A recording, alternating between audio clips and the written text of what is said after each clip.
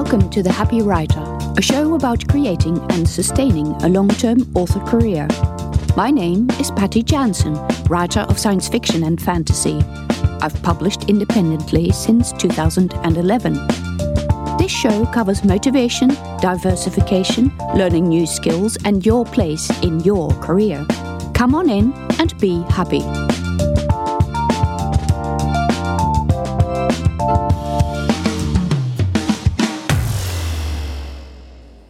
In episode 63 of The Happy Writer, I'm going to be talking about infodumping. This is going to be another craft episode that is informed by many years I have spent in writing workshops and absorbing other writing advice.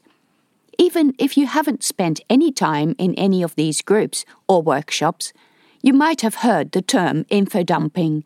But what actually is it, and is it necessarily a bad thing that cannot be done well and that should always be avoided? While there are some types of infodumps that probably should be avoided, there are also others that are necessary. First of all, what is an infodump? An infodump is a big chunk of information presented in a book where it looks like information and it acts like information and it might feel to the reader like they're reading a lecture. Well, that is the most obvious type of infodump, and they are not all like that. They are not all about dry information either. An infodump can be a piece of text where you stop the story to tell the readers about a character, what they look like, what they're wearing, what their story is, what their relationship is with the main character, and other background information. The most egregious infodumps try to justify themselves at the end by telling the reader why it is necessary that this material is included right now in the story. It's a thing the reader should know before continuing on. If this describes something that you have done while writing, then don't go down that path. You don't need to tell the readers about all the things that have happened previously to the character before the first scene. There are two options. Just leave it out and filter it in at a later stage. If this is really impossible and you're having a lot of trouble getting your story to make sense without the material you've left out, you've got to spend more time with it and perhaps start the story at an earlier scene. Bad infodumps are always those where you stop the flow of the story to tell somebody information. And this could be information about the background of the world or about the characters and other information that you think the reader should know before continuing on. If the reader can't be told during the flow of the story at a point where it is important, then you need to dedicate an earlier scene to it. Otherwise, it's not really that important. An infodump is also where you have two characters talking to each other purely for the sake of disseminating information. There are occasions where this is going to work, where the character genuinely goes to visit someone to talk about a certain thing that is going to be important in the plot. So it is not always bad, but as always, it's important how you do it. If you have a scene where you need a conversation, where the character goes to talk to an expert, move that conversation to a point where the reader feels some sort of investment in this subject. If I started a book with a chunk of information, the reader won't know what's going on, and that reader will definitely not care about the subject of the detailed conversation. But if the reader has spent half the book trying to follow your detective around trying to solve a crime, the reader will have some vested interest in learning about this particular thing that could help the detective solve the crime. Always ask the question, is this the best place for the information, if the information needs to be included? And it does, because a book without information is as boring as a book with too much of it. You're not trying to write a dissertation, but you're also trying to interest the reader in different topics. If you write science fiction or fantasy, very often the readers expect this sort of content in the book and will be disappointed if it is not. People in science fiction and fantasy expect there to be sections about history or about some technological thing, about how we survive on this planet and things like that. That is a characteristic of the genre. Similarly, if you write historical fantasy or historical fiction, people expect to learn about the history and about your interpretation of how life was for people back then. If people are reading crime or a mystery, they expect there to be parts of the book that explain about how the perpetrator could have committed the crime, and sometimes this could be in the form of a long monologue by the detective character about how all the various pieces of the puzzle fit together. However, these revelations also come at a point in your story where the reader has already invested a lot of time in it and will be happy to go along for the ride, even if it means they have to read a solid info dump about something. But at this point, they care about the subject, and they want to know how it impacts the story. Beginning writers often front-load the manuscript with all the information they think that readers should know before starting on the story proper. There is no quicker way to kill reader interest than by doing that. Rest assured, the reader doesn't need to know exactly how everything works and doesn't need to know the history of the world. Make sure readers have just enough information to understand the first scene, and make the first scene simple enough that you can tell it without a huge amount of explaining. Explain one or two things, but don't overload the reader's brain with many different names and different concepts. Honestly, readers don't need that information at that particular time.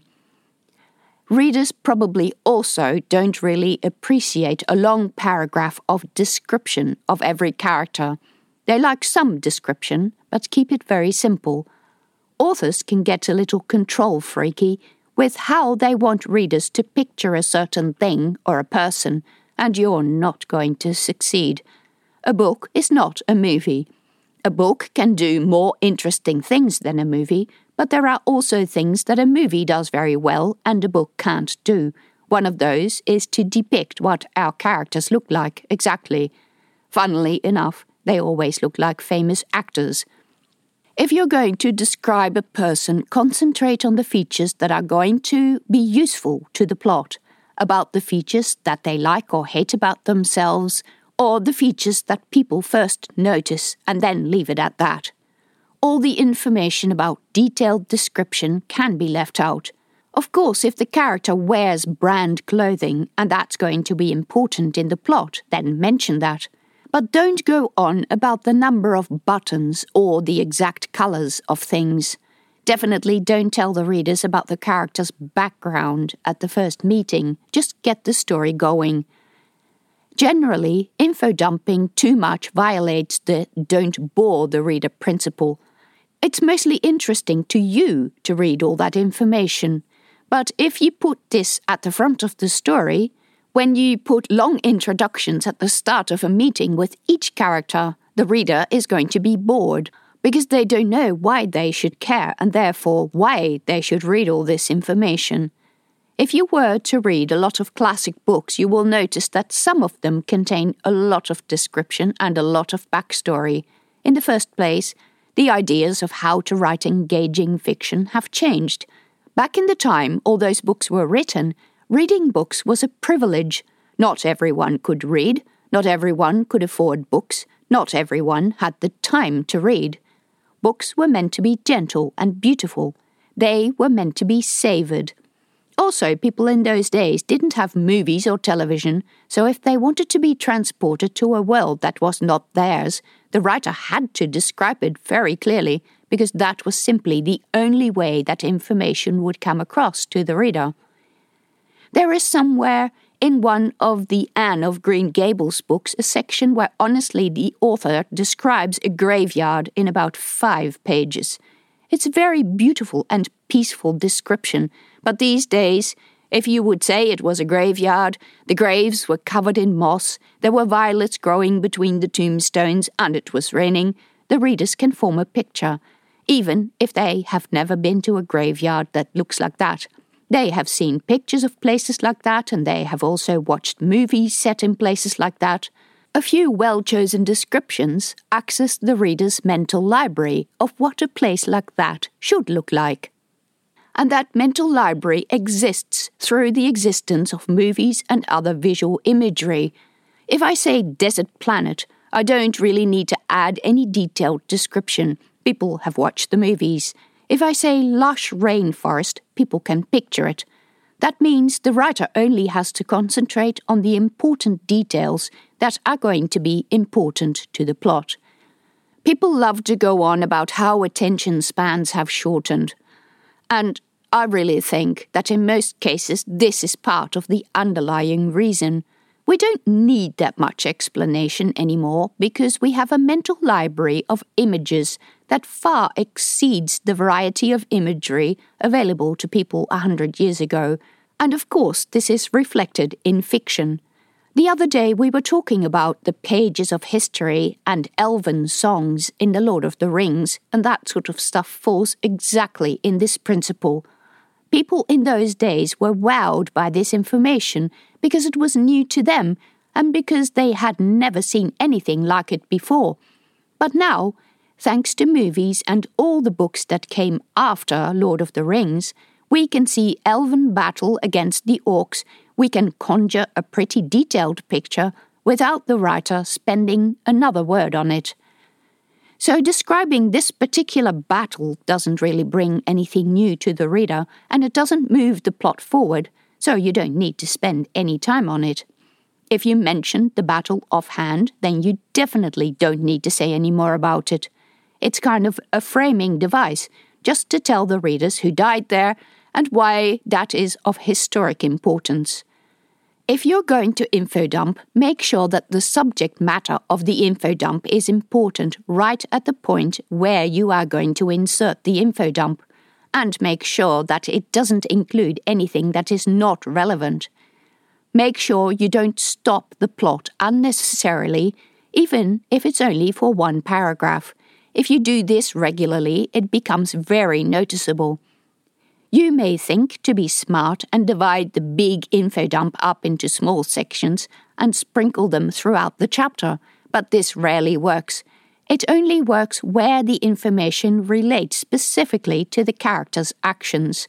If it doesn't, leave it out, put it in a separate file, and pull it out if you get to a point where you need it.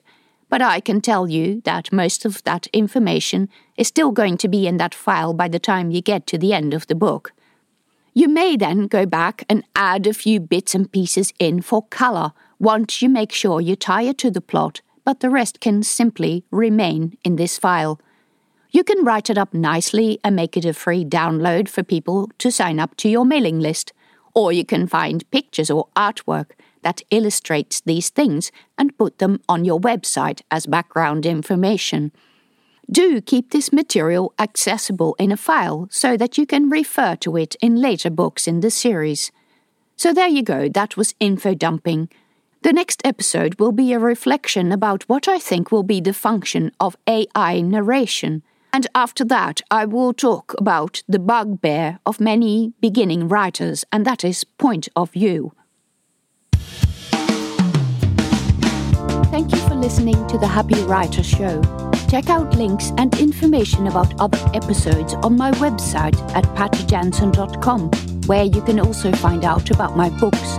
You can support me by subscribing to the show or on Patreon at patreon.com/pattyjansen.